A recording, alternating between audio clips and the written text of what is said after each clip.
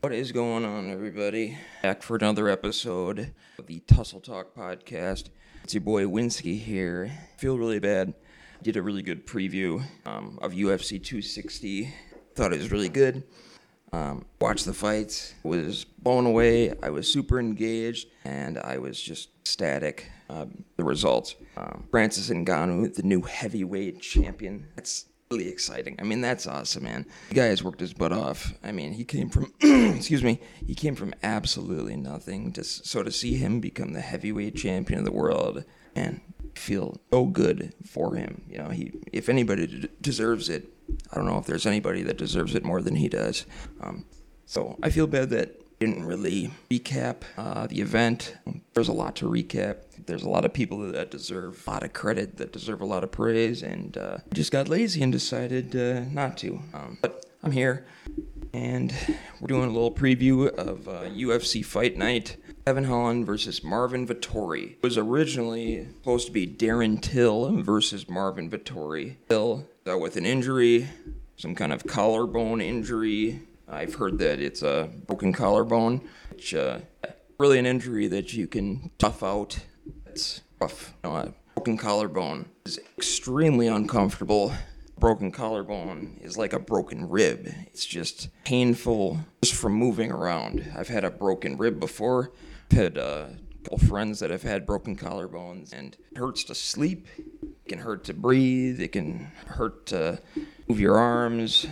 It's very uncomfortable, and if it's a full-blown fracture, that's an extremely painful injury, and not something that you want to compete and do a cage fight with. So I hope Darren Till heals up and is healthy, and can't wait to see him back. Really sad for him because this was a really big opportunity. I think if Darren Till had a spectacular performance, if he finished Marvin Vettori or had a very dominant decision against Vettori, it could spell a title shot for him. So yeah, I'm sure this one hurts for him, but I think he'll be all right. Darren Till is a perennial star. He's a perennial contender in a couple different weight classes at least, so I think he'll manage. I think he'll have a really good high-profile fight set up for him when he gets back and he's healthy, ready to fight. Let's just talk about the fight that actually is going to happen. The headlining fight is Kevin Holland versus Marvin Vettori. Kevin Holland, as you may expect, stepped up and filled in for Darren Till. And, not too surprised. It's just the kind of guy Kevin Holland seems to be. Anyone, anywhere, for better or for worse. Sometimes it may come back to bite him. Being that guy, being the guy that the UFC, being the guy that Dana White can count on, the go-to guy, there's a lot of value in that. When you take high-profile fights with really, really talented, high-level competitors on short notice, you're bound to lose some of them. That's just unavoidable because when you're fighting the best in the world, it's hard to compete. It's hard to beat those guys with a full training camp, and if you're stepping in on short notice, have even less of a advantage, and actually you have no advantage. You're already coming in at a deficit because you have not been training for that specific opponent, and perhaps you're not in best shape. Perhaps you're not in fight-ready shape. So I give a lot of credit to Kevin Holland. Marvin Vettori is a tough outing any day of the week, any day of the year. If you got a full 8-week camp, taking on Marvin Vettori is tough as hell. Marvin Vettori gave Israel Adesanya the toughest challenge of, I would say, in his MMA career. He looked fantastic in that fight. It was a very competitive fight. Vettori's a stud. He's starting to get his due. He's starting to get the respect he deserves, I think. So really excited to see this one. Do not see Kevin Holland as the victor in this one, but he deserves a ton of respect for stepping up. Stepping up on 10 days' notice to fight anybody is impressive. Fighting in the cage is extremely impressive. The guy's a stud. The guy's fearless. Stepping up against Marvin Vettori, that takes balls, and maybe it's a little bit more than that. Maybe he's a little bit crazy, but crazy is good. But you know what? I want to move back and recap last week's fights, UFC 260. What an incredible card.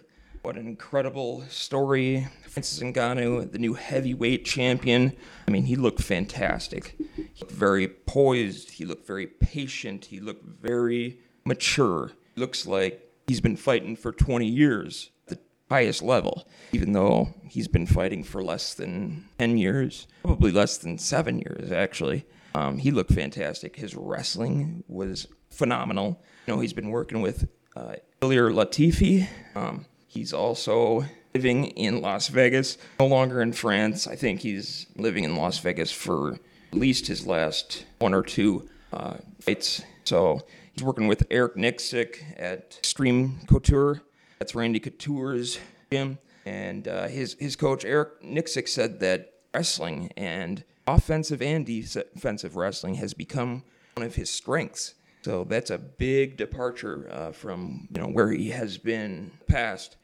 The patience that he had in that fight, maturity, poise that he had in the fight against Stipe Miocic was incredibly impressive. That's one of his negatives. That's definitely one of the things that has been his downfall in the past, and it's been a weakness for him. He looks so poised, he looks so patient, and holy smokes, a patient, calculated, poised Francis Ngannou with improved wrestling, with improved grappling, with improved striking and experience, and he was a scary guy. Before that, holy cow, watch out. I don't know if there's anybody in the division I can think of right now that could beat him. Coach said he has not missed a single wrestling practice since he's come over to Extreme Couture. So I am super excited for his future. And I think the fact that he's been working with Kamaru Usman day in and day out, this fight camp makes a huge difference as well. Because Usman brings him the wisdom of being a champion, how to carry yourself, how to act,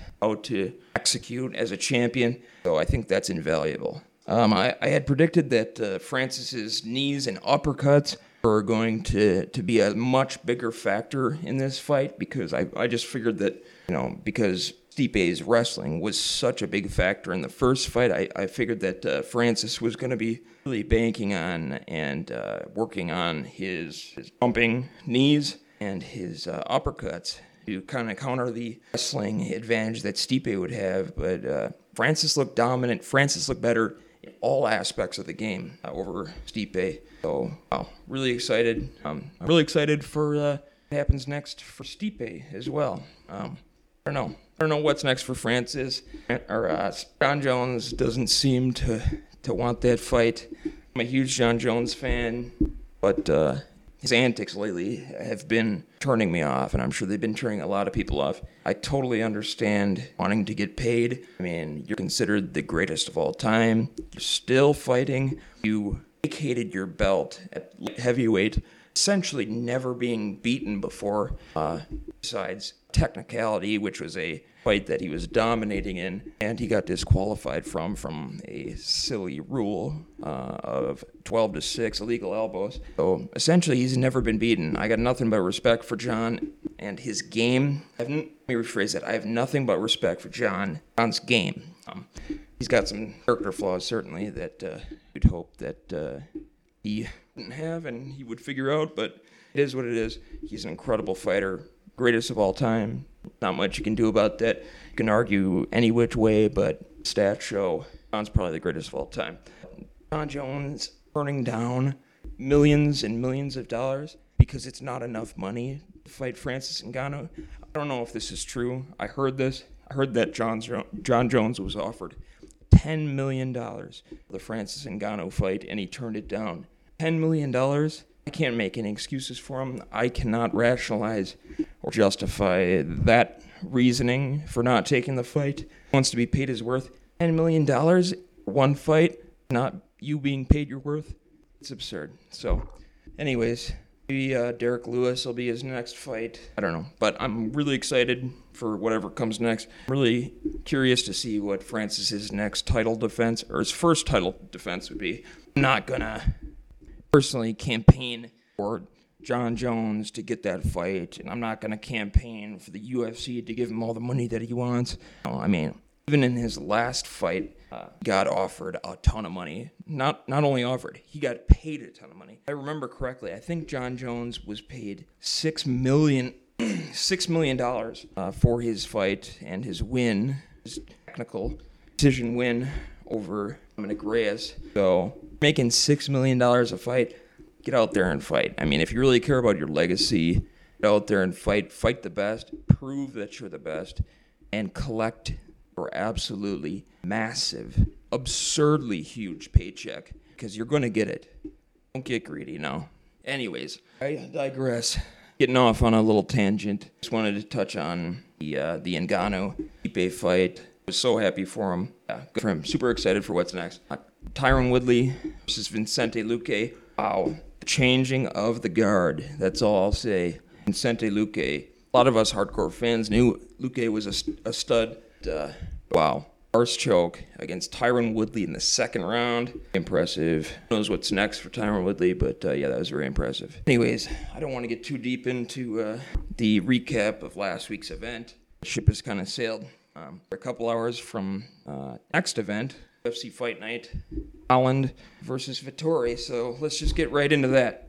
So yeah, like I said, the main event is now Kevin Holland versus Marvin Vettori. Kevin Holland coming off his first loss against Brunson, which really demonstrated the fact that Kevin Holland has a lot to learn. He's a very talented fighter. He's a very, very talented striker. He's a black belt in jiu-jitsu under Travis Lutter. So he's a very skilled guy, but he is young, about my age, and it just seems like he's not taking sport and his future in the sport, his career, that seriously. And I know he's taking it seriously. He's not taking it as seriously as someone as highly regarded and highly ranked and a contender, like a serious contender in this division. He's not taking it seriously as somebody in his position should, because he's swinging for the fences. He's swinging for the fences on every shot, and he's overextending himself, and that gives Derek Brunson his hips, that gives him the takedown. If you really want to win, it's got to be strategic. You make the mistake once of overextending and swinging, and his coaches were telling him, he was getting advice from his coaches, but he wasn't listening to his coaches. I mean, in between rounds, he's talking to Khabib, he's talking shit, he's talking, he's not listening, and I think that's what a serious contender needs to do. They need to listen to their coaches, and they need to listen to them and take their advice, alter what they're doing, adapt, and it just doesn't seem like he's as serious as he needs to be. Marvin Vettori, on the other hand, is very, very talented. He's good everywhere. His striking's fantastic. He's got a ton of power. Marvin Vettori is a true middleweight. I mean, he's a big boy, a lot of power. He's got a cut to get down to 185. Kevin Holland is a natural 85er, and he's even talked about moving down to 170. And I think that's really probably where he should be at, is 170. He's really long for the weight division. I think that's the best spot for him. So, see, he's made a ton of money in the last year. I think he's going to continue to make a lot of money because he loves to fight. He fights a lot, very active. But who knows? If he really wants to be a champion, if he really wants to be a serious contender and eventually contend for a title, got to get serious. He's got to get serious. Super entertaining. I love the guy. Love his personality.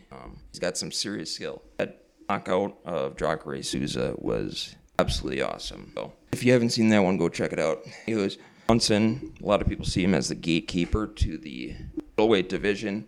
They see him as the gatekeeper to the elite in that division. And a lot of fighters are matched up with Derek Brunson to see if they're the type of person who should be in the top 7 to the top 5. And if they beat him, it may just be. But if they lose, they got some work to do, or they're not really cut out for it. And Kevin Holland failed that test. But I think if he gets serious, he can break that top 5. Anyway, this fight, he's taking on a stud, Marvin Vettori, the only guy who got close to beating Israel Adesanya. I got Vettori on this one. I don't think that, I know that they would have never matched Vettori and Holland up in a matchmaking session. The only reason that this fight got made is because Until got injured and had to pull out. So they called their go-to man, the guy who will fight every weekend, just like Chimaev and Kevin Holland. So another thing I want to talk about in my next podcast, I don't know if I'm going to talk about it in the recap, today's fights, but I'm definitely going to talk about it this next week. So I want to talk about the Charles Oliveira, Michael Chandler title fight. I want to talk about the TJ Dillashaw, Corey Sandhagen fight. I want to talk about what could be next for Justin Gaethje. I think that's a full podcast of its own. So that's what I got my eye on to talk about early next week. Let's take a look at the rest of this card. I want to just start with the prelims, and then we'll work our way into the main card. So we got a few interesting ones. Impa Kasanganay, that guy is an extremely impressive middleweight. Love watching that guy fight. Unfortunately, he was the guy who was at the receiving end of that Joaquin Buckley spinning back kick KO, which was the knockout of the year in 2020. But the guy's a stud, super talented. It looks like he's moved down to welterweight. Am I seeing that right? Yeah. Impa Kasanganay, after his knockout to Joaquin Buckley, is moving down to welterweight to fight Sasha Palatnikov. I apologize if I butchered that. I'm not really familiar with Sasha, but Sasha is 6-2, and Impa Kasanganay, I don't know if he's had any other welterweight bouts in the UFC, but he's got an 8-1 record, the only loss being the one to Joaquin Buckley. That'll be an interesting one to watch. Really only want to touch on fights that I'm familiar with. I know that William Knight is a very talented guy, 9-1, taking on Jung Da-un, light heavyweight. So excited to see what William Knight does tonight. Otherweight, we got Luis Saldana, 14-6, taking on Jordan Griffin, 18-8. Not really familiar with those guys. We got a bantamweight fight after that. Hunter Azure is 9-1, taking on Jack Shore. Jack Shore's 13-0, undefeated. I think he is a Brit. Don't quote me on that one, but I believe he is. Talented guy. Very interesting prospect. Lightweight, John Makdessi versus Ignacio Bahamondes. Makdessi is 17-7. Ignacio Bahamondes is 11-3. We got Norma Dumont, who is a very thick girl, a Brazilian. She's 5-1. Who she fought in her last fight, but I did watch her last fight. She's good.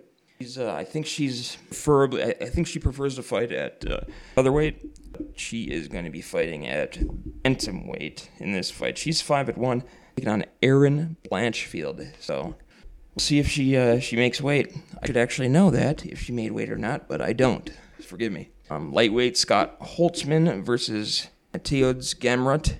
Mateusz Gamrot. I remember that name. I think he may be a training partner of Khamzat Chimaev. I believe he is. I'm pretty sure that he's like a Georgian.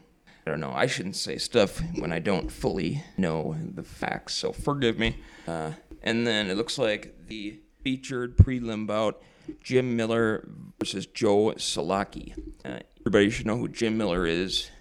The true veterans of the promotion, 32-15 with 1-0 contest, taking on Joe Solecki, 10-2. I like Jim Miller. I really enjoy watching him fight. Very talented on the ground. That should be a good one. Let's move on to the main card. You got Mike Perry. Oh, wow, I didn't even know Mike Perry was fighting. Super entertaining. I mean, Perry is a natural-born entertainer. But, yeah, he's had a tough go of it his last few fights. I believe he's actually got some coaches. Because he's had a rough few last outings. So, yeah, I really like Mike Perry, but he's got to get serious. He's 14-7 now, and his last two fights, his only corner is his girlfriend. And it hasn't been working out too well for him. Taking on Daniel Rodriguez, who is very talented. Second fight, the main card, Nina Ansaroff taking on Mackenzie Dern. I didn't know Mackenzie Dern had a loss. Yeah, she's 10-1. Obviously, an extremely talented Brazilian jiu-jitsu fighter. So that'll be interesting. She is a very hot prospect in the game. Her game has really improved in all aspects. I mean, her striking, I think her last fight, her striking had improved a lot. So really excited to see that one. Nina Ansaroff is very, very talented. So very excited to see that one. I think Nina Ansaroff just had a baby like 6 months ago.